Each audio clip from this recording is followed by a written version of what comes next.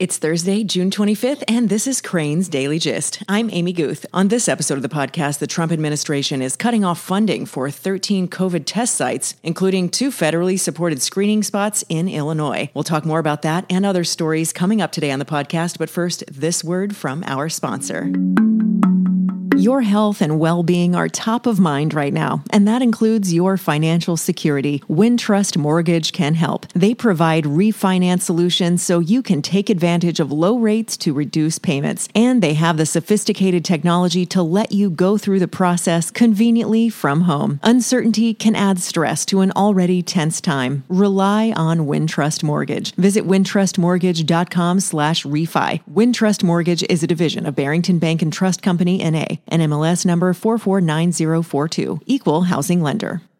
Businesses looking for help in navigating the COVID-19 crisis should check out Small Business Lifeline, a new weekly podcast from Cranes. Every Thursday, the free Small Business Lifeline will offer expert advice and information on accessing needed resources during the crisis. Listen to Small Business Lifeline at chicagobusiness.com/SBL. Earlier today, I spoke with Crane's residential real estate reporter Dennis Rodkin in a live stream video conversation, which you can rewatch on either the Facebook or LinkedIn page for Crane's Chicago Business, and you can catch it every Thursday at 11 a.m. Central. Anyway, here's audio from that conversation earlier today, only slightly edited for the podcast format. Hi, everybody, and welcome to another edition of Crane's Daily Gist live here with Dennis Rodkin. It's time for our weekly conversation about all things residential real estate. Hello, Dennis. Welcome back. Hi, Amy. How are you? I'm well, thank you. So, gosh, we have so many things to talk about this week. I want to start with a story that you wrote recently about how home sales plunged the most in 12 years. Talk to me about that. Well, we knew this was going to happen, right? This was the May data. And as you and I have discussed, so this is sales that closed in May. And in March and April, while the shutdown was underway, a lot of the sales that closed were properties that people had put under contract before the shutdowns. So in May, we really got to the point where it was homes that were bought during the crisis. And it had been running at about 57% of last year. And so then we got the confirmation. Essentially, we knew sales were going to be pretty low in May. And now, thanks to Illinois Realtors monthly data, we know how low. It was a drop of over 40% from a year before. What I'm going to be watching is going down the line. You know, we've talked about how there has been a resurgence of contracts. And I think it's going to be very interesting to see by the end of the year, by the end of 2020, are we down from 2019 or will we be even with 2019 or above? How big a hit was this hit? If you had to guess kind of where that's trending now, what would I realize I'm asking you to speculate, but what would the end of the year look like in your mind? I would only be guessing, but given the fact that there are enormous numbers of properties going under contract now, that my phone is ringing off the hook, that every real estate agent I talk to says they haven't slept in days, I would bet that we catch back up. I think I said on here that we're getting in the summer, the spring that might have happened. I think what we're getting is spring and summer both at once. So right now, I would say we're likely to end the year up. But I don't want anybody to hold me to that because we really don't know what's ahead. And you know people will. They're like, you said on the gist that it was going to be different. Okay, a story the minute I saw this, I couldn't wait to talk to you about it. And it's this historic building that is reopening as apartments in the West Loop. This is really interesting to me. Tell me about this.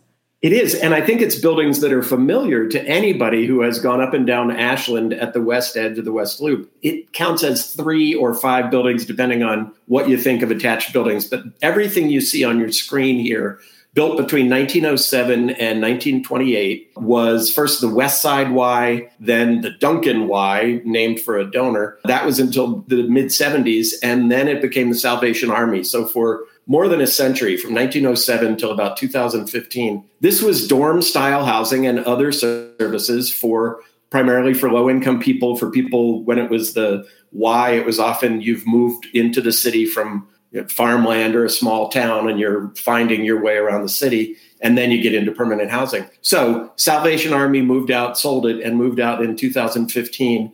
And an apartment development firm that does a lot of rehab Cedar Street Companies, uses the brand Flats. They bought it and they rehabbed this right back into housing, which is sort of cool. It's been housing since 1907, and it will now continue to be. And it's been really wonderfully rehabbed. You can see the buildings just look brand new, though, of course, they have historical facades. And inside, the interiors, which I wasn't able to tour because we're still mostly in shutdown mode, but I saw photos. They're one-bedroom studio and one-bedroom apartments, scraped brick, some natural brick, all new otherwise. They kept one of the two gymnasiums from the Y, and it's a gym for you to use if you're a renter. The other one became apartments, and they also kept the pool and rehabbed it. So it's a nice win. Ward Miller from Preservation Chicago said that this is really a nice win for the west side, the near west side of Chicago, which has lost so much over the years. 50 years ago when there were riots, and in the 50s when the Eisenhower was built, when the United Center was built, so much has been scraped off of the west side of its historical architecture. It's nice to have these here and intact and not have some new big swollen piece of architecture put up in their place. That's right. And we've talked about Flats before, that company, because they took the synagogue in Uptown and made little studios. They take these buildings with really interesting history and make them into new, very modern, very fancy looking apartments. Yeah, mostly more affordable than what's available in the neighborhood. So the West Loop is becoming quite expensive, and these will come in under that, in the $1,100 range for a studio. They're small, but there's also this concept at these Flats buildings and at others that you live outside your four walls. You use the social spaces like the lobby, you use the gym, those kinds of things. But yeah, they redid the Agudas Achim Synagogue, enormous space. I could not imagine how they were going to do it, but they made it work. They redid the Bush Temple of Music on Chicago Avenue. Again, enormous space, and they turned that into condos. Lawrence House up on Lawrence, an old hotel, and several others. They've sort of made it their mission to bring back these old buildings as contemporary housing. And what did you describe? You said, I'd rather have that than, how'd you say it? Like something. Some big swollen. Well, in the West Loop, we do have, not too far from these buildings, there are some very large buildings by Sterling Bay. Sterling Bay is meeting a need by building these big new structures, but it's nice to have something that reminds us of what used to be there as well. Yeah, that's right. I think all of those historic preservation projects are always so interesting. All right, shifting a bit, I want to talk about Chicago's two top-selling real estate agents. This kind of the lead of this reminded me of like it was almost going to be a joke, like a RE/MAX agent and an @properties agent walk into a bar. But nonetheless, they take very different strategies, but both have really set them apart. Tell me about them. Yeah, it is a little bit of an odd couple story. Maybe we should do the theme song, but the man, Steve Kaneko, in the western suburbs is a discount broker, essentially. I mean, that sounds like a pejorative, but he's a very aggressive guy, and he sells several hundred houses a year. He just got into it a few years ago with the idea that working in volume is a really good plan, and it has done well. He's the 10th highest selling real estate agent in America, according to the report from Real Trends that we got last week. And then the woman in the photo is Jenna Radney. Very different approach. She sells on the North Shore, primarily sells very high-end properties. Recently, that very opulent Winnetka mansion that we talked about, she represented both the buyer and the seller. She sold Governor Rauner's house in Winnetka. And she's very much, she describes herself as a partner with the seller. She helps you stage your house, which many agents do, but she really she helps you get it to the point that another multi-million-dollar buyer is going to want it. She brings in her contractors. One of the things she described is that when the photographer comes to take photos of your property, she's not just saying, oh yeah, come on in, go over there and take pictures. She's like behind the lens, behind the camera, the person's shoulder saying, that's the picture we need. So she's a very high touch kind of a person for these high end North Shore clients. And she sold the highest volume, the highest dollar sales. So between them, we've got the two different routes to success. What does that mean for them? I mean, I assume that means their phones start ringing off the hook, but kind of in the long haul, what does that mean for realtors to have recognition like this? I think any business breeds more business, or any success breeds more success. In this case, first of all, I guess I would say it probably does more for the man, Steve, than it does for Jenna, because Jenna has sort of this niche in primarily Winnetka, but the North Shore, and she's known. And if I sell my multi-million-dollar mansion through her, and she, does all the confidentiality things and that sort of thing that we super rich people want, then I'm going to hand her off to you when you go to sell your multi-million-dollar property. So it may do a little less for her, but for him, it's really sort of a confirmation that this strategy he's had. He's only been in home sales for about 4 years. He was managing big rental portfolios before that. It sort of says this is the guy. If you're in the western suburbs, if you're in that sort of middle part of the market, not up at the high end, this is a guy who can help you move it. I like how in that scenario, you were talking like we were in that multi-million-dollar sales pool. Not so much. I'll sell my multi-million-dollar mansion first, Amy, and then you can go later. Oh, okay. Thank you. That's great. All right. Shifting again, I want to talk about this really interesting penthouse. Milton Schwartz, who is a noted mid-century architect, his widow is selling their 21st floor condo. This is a fascinating looking place. I mean, the whole thing is interesting with all this walnut wood throughout the thing, but the bathroom, you know me, Dennis, so I was all in on looking at that bathroom. Those bathrooms so he built this in 1955, and he built this penthouse specifically for them. And she has lived there ever since. I don't think she lives there now. It's unfurnished when it came on the market. So I assume she has moved to another address. But the bathrooms there's one with a pink sink and tub. There's one with a green sink, and there's one with a yellow sink. I mean, and look at the wallpaper. I'm all in. The mirrored vanity. It's really cool. So Milton Schwartz is this very interesting guy. He's 29 years old when he designs this. I'm pretty sure he had designed some other more conventional buildings on the same block. And then he's the architect, he's the developer, and he's the builder.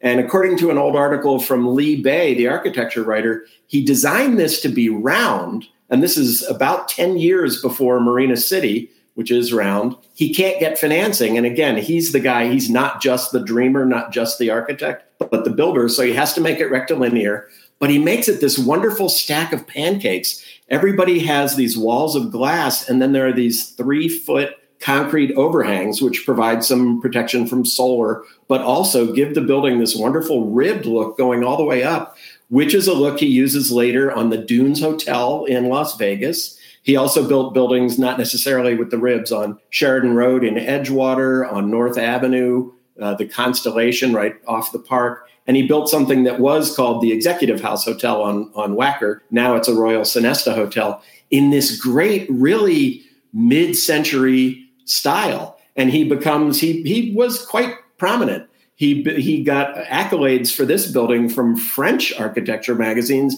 as well as American. And this penthouse on the 21st floor is about 2/3 of that floor. His wife told me, the woman who's selling this one told me 8 years ago when another unit was being sold, they were going to get 2/3 of the top floor, and her parents were going to get the other 1/3 of the top floor. So he designed those to be the nicest units in the building, but then her parents didn't move in, so it was sold to just another person. They held on to that one for a very long time. Those owners held on to that one, but she was still in this building. I spoke to her about 8 years ago, as I said, and she said it's as contemporary as it ever was. It's filled with light. It's filled with air. She was still really fond of the building he built and the home he built for themselves 60 years later. And now, a little while later, she has it on the market. It's got built-ins that he designed. If you're a fan of mid-century architecture and a fan of this architect, it would be a great place to be, because this is where he lived when he was designing things like the Dunes Hotel. It's really beautiful. I mean, this outdoor space that you have featured in the article, it's really gorgeous. But it's another one of those structures that we normally see in a standalone house built on a lot with a lot of wooded area around it, where you're really bringing the outside in. In this case, it's a view of the lake that's gorgeous, to the point that it almost has like a nautical feel in it. When you're looking at those wooden walls, it feels like you're on a ship almost. You're right. I hadn't really thought about that. Yeah. And you are actually, it's funny you would say that, because 8 years ago, when I wrote about a different condo, we referred to it as floating above the city, partly because I shot video with his wife who talked about how that was sort of this attitude, is that you're sort of drifting over the trees. That, yeah, I guess you're right. Those walnut finishes sort of make it feel like a yacht. And, it's a really nice space. It's got these walls of glass all around.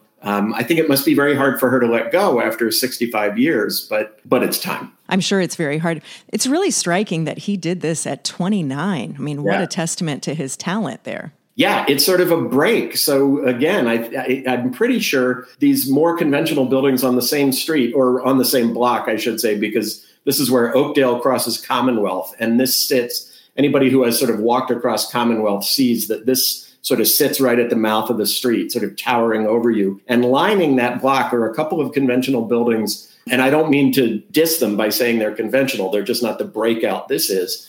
And he's 29 years old. He designs. So picture this as a round building. It's going to be a stack of pancakes. And he can't get financing. So he makes it rectilinear and he builds this. And here we are 65 years later saying, hey, somebody could design. We have new buildings that have come up in the last several years that look pretty similar to this. You can go to Lakeshore East, and there is a building on Wacker Drive. I believe it's called Coast, that looks a lot like this, designed half a century later. It'll be interesting to see how this one goes and who ends up buying it and what they do with it. We've talked many times about how that style right now does not stay on the market for long. People kind of pounce. So and I would assume this would be a fan. Yeah, a fan of the style, if not a fan of Milton Schwartz. That's right. And if they're not a fan going in, they will be a fan once they buy it, for sure. Yeah, I think that's fair. Okay, I want to talk about this mega mansion in Naperville, because where is the line between mega mansion and you just built a city? Because this place is humongous. Tell me about this. This is huge. This is 17,000 square feet on Perkins Court in Naperville. They bought 3 acres. They built this in about 2008. They listed it for sale in 2015. It's got so much. When you look at the listing, there in the basement, there's a place to play pool and a place to watch movies and a sports area and that sort of thing. And outside, there are all these different sort of patio spaces. I don't really know how a house like this gets built unless I have a dream list and you have a dream list and we say, well, we'll build all of it. I've always wanted a special room just to store my socks in. And so we build that as well. But it was an era, this was 2008. There are a lot of houses built at this size, and they are proving difficult to sell. That one in Winnetka we talked about last week or the week before was very difficult to sell. It's enormous. There have been a few others. Michael Jordan's house is enormous. This one took 5 years and 3 days to sell. It started out at over $8 million. I think it was 8.75 million, and it sold for about $4 million less than that. Even so, it's the highest price in Naperville since 2008. There was one that sold for more in 2008. This was a style. This was something we were doing in those early years of this, I should say, in the previous decade, before 2010. People were building these giant homes, and they are proving difficult to sell. Well, there's only so many people that need 6 bedrooms, 10 bathrooms, 7 fireplaces, and garage space for 9 cars. I feel like that's a small group of people that need that.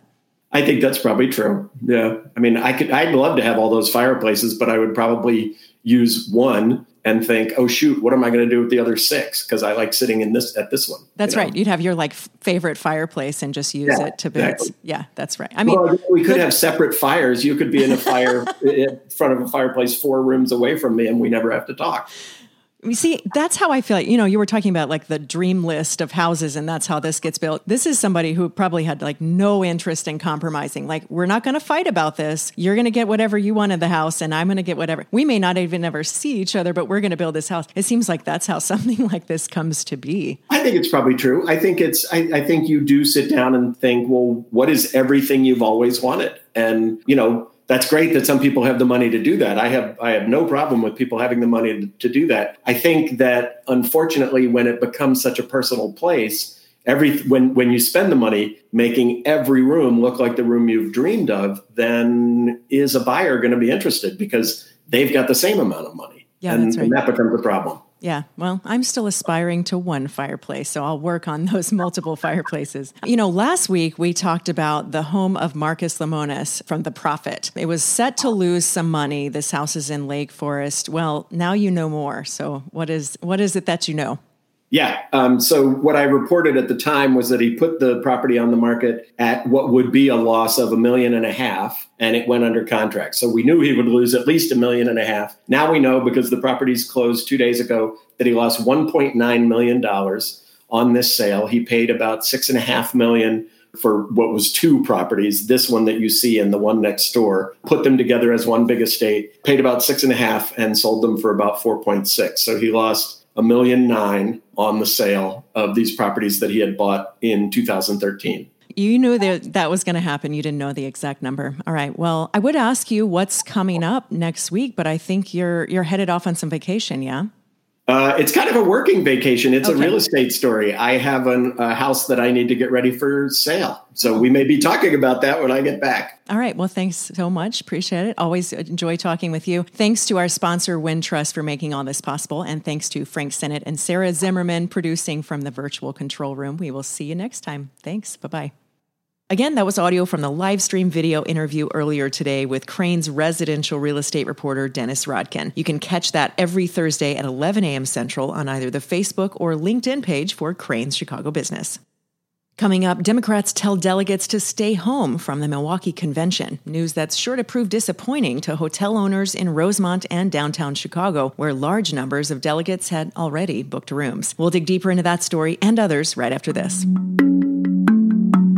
For a daily roundup of stories about how the coronavirus outbreak is impacting business and the economy, sign up for our free newsletter at chicagobusiness.com/coronavirus update. All one word. The paywall has been dropped for all coronavirus stories at chicagobusiness.com, but we do encourage you to consider subscribing to support our journalism. And if you receive Cranes in print at the office and are missing it while working from home, you can always access the electronic edition anytime at chicagobusiness.com/digital edition. Again, that's chicagobusiness.com/coronavirus update for the free newsletter and chicagobusiness.com/digital edition, so you don't miss a thing from the print edition while you're working from home. The federal government is cutting off funding to 13 COVID-19 testing sites in 5 states, including Illinois, arguing their operating model has become inefficient. The sites had been supported by FEMA and HHS since mid-March, and the agencies formulated an agreement in May to end funding for the sites at the end of June. HHS officials said the 13 sites represent a small fraction of the total test sites the federal government is currently funding. The Illinois Department of Public Health said in a statement, quote, Illinois did request an extension for continued federal support at the 2 Illinois community-based testing sites the federal government was funding. But unfortunately, the request was denied. Continuing, the state of Illinois is committed to increasing testing and will continue to support these sites. The HHS Assistant Secretary for Health and the official heading up the Trump administration's COVID-19 diagnostic testing effort said on a call with reporters the agencies have worked with governors to ensure the sites can transition smoothly, and also described pushback, especially pushback from lawmakers representing areas where cases are currently surging, as a, quote, absolute misconstruence of the facts, but rather said the administration is moving to increase the number of COVID-19 tests being performed, especially on vulnerable populations. He went on to say that HHS is currently paying retail pharmacies a flat fee to perform COVID-19 tests at over 600 locations, and that 93% of the country's federally qualified community health centers, which are funded by the Health Resource and Services Administration, are performing COVID-19 tests from about 13,000 locations. But despite HHS efforts to convince people that funds are not ending, some lawmakers don't quite see it that way. Senate Minority Leader Chuck Schumer said in a tweet that cases are spiking, the administration has $14 billion for testing and tracing it hasn't spent, but, quote, President Trump thinks the right move is to pull federal support for testing out of hotspot areas. Find more detail on this story and many others at chicagobusiness.com.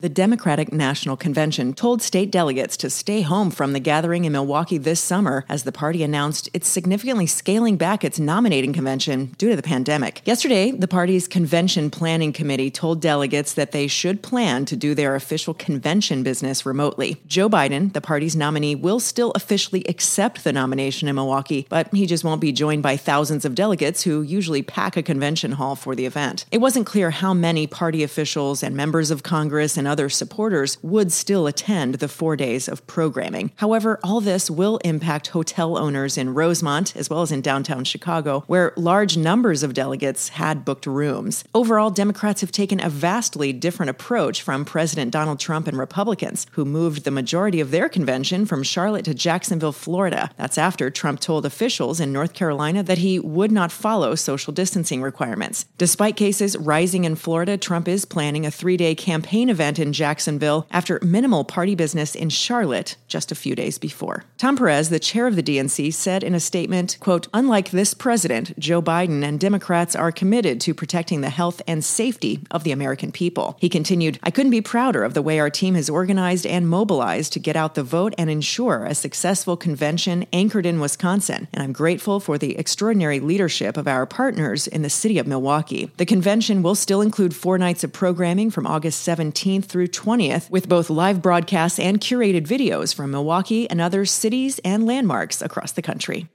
The Cubs are counting on fans returning to Wrigley in a limited way this year, but City Hall and the White Sox are not quite sharing the optimism just yet. Despite the continued threat of COVID-19 in the league, and as teams have closed facilities in Florida and Arizona after positive tests for both Phillies and Astros players, Cubs President of Business Operations Crane Kenny said on 670 The Score today that he sees fans in seats this season. First saying that he's been optimistic about this for a while, he said, "We're fortunate to have some of the best medical professionals in our city helping us, both from Advocate and Northwestern, and I'll give credit to the city and the city's health department as well." Going on to say, "And there was always a path to bring fans back into Wrigley, obviously a much smaller group than would normally attend games." He continued, "We know our fans, if safe and if it can be done with the right precautions, would love to come back to the ballpark, so we do see that happening this year." Mayor Lightfoot's office reiterated a statement she made earlier this week that city officials are in ongoing talks with Chicago's major sports teams, and that they continue to work to ensure that any return to the regular playing season is done so in a manner that aligns with the latest local public health guidance. But even if there are no fans at Wrigley, Kenny does expect rooftop spectators, saying even now, with the mayor's phasing of the city's reopening, we would be allowed to open the rooftops either July 23rd or July 24th, when the season is scheduled to kick off. Adding, "We're looking at manifests to find out how we can responsibly socially distance up to 20%, or in our case, around 8,000 fans." White Sox spokesperson Scott Reifert said it's too early to make any calls about fans returning to guaranteed rate. He noted that the Sox have also been in touch with both the governor and the mayor's office, but said any speculation about hosting fans at this point would be just that, speculation. He added, "The factors determining whether fans can attend sporting events at some point this summer or later this year are far beyond our control at this point." Continuing, "It's just too soon to start speculating or working on scenarios, given the challenges immediately ahead of us in returning to play."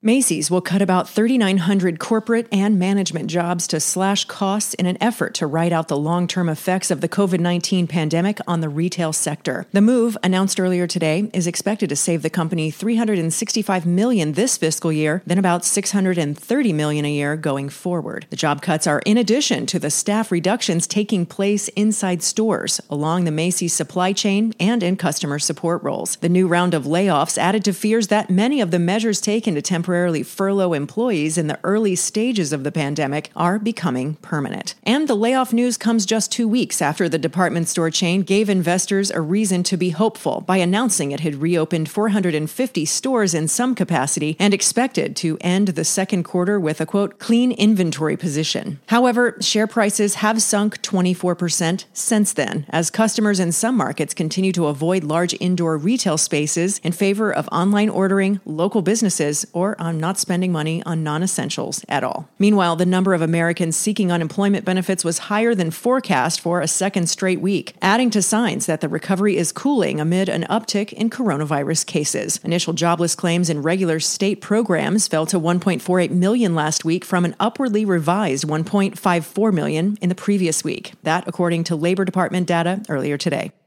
A group of property owners has sued to overturn Governor J.B. Pritzker's order temporarily banning residential evictions amid the COVID-19 pandemic. In an action filed in Will County Circuit Court, members of the Illinois Property Owners Association, which mostly reps suburban and downstate landlords, say that the order, quote, essentially ties the hands of housing providers to enforce our lease agreements. The lawsuit contends, as well-intentioned as provisions of the order may be, they've had an unlawful and disproportionate impact on landlords, including plaintiffs, to the point of jeopardizing their businesses and livelihoods. Also stating that protecting economically needy citizens is sound and proper policy, but compelled subsidization by landlords is an improper and unconstitutional method of solving that problem. Pritzker initially banned evictions early this spring and has extended the ban with new orders, the most recent of which runs through July, in which he notes that many tenants can't pay rent because they've lost their jobs. Pritzker has also suggested that the current order will be the last, serving as what he called a transition to a new program starting August 1st, at which time the state would offer $150 million in grants of up to $5,000 to tenants who need help paying their landlords. A group that represents city landlords, the Chicago Apartment Association, is in support of the lawsuit, saying in a statement they agree that property owners deserve the same access to the judicial system as others in Illinois. Continuing, landlords should be showing grace to those who've lost their jobs during the COVID-19 pandemic, continuing to offer extended grace periods and payment plans. But judges are capable of separating the cases of those who are struggling from those who are willfully taking advantage of the circumstances. The statement continues, the governors of New York, California, and several other states have made this exact distinction in their own executive orders, keeping housing courts open for other non-COVID cases.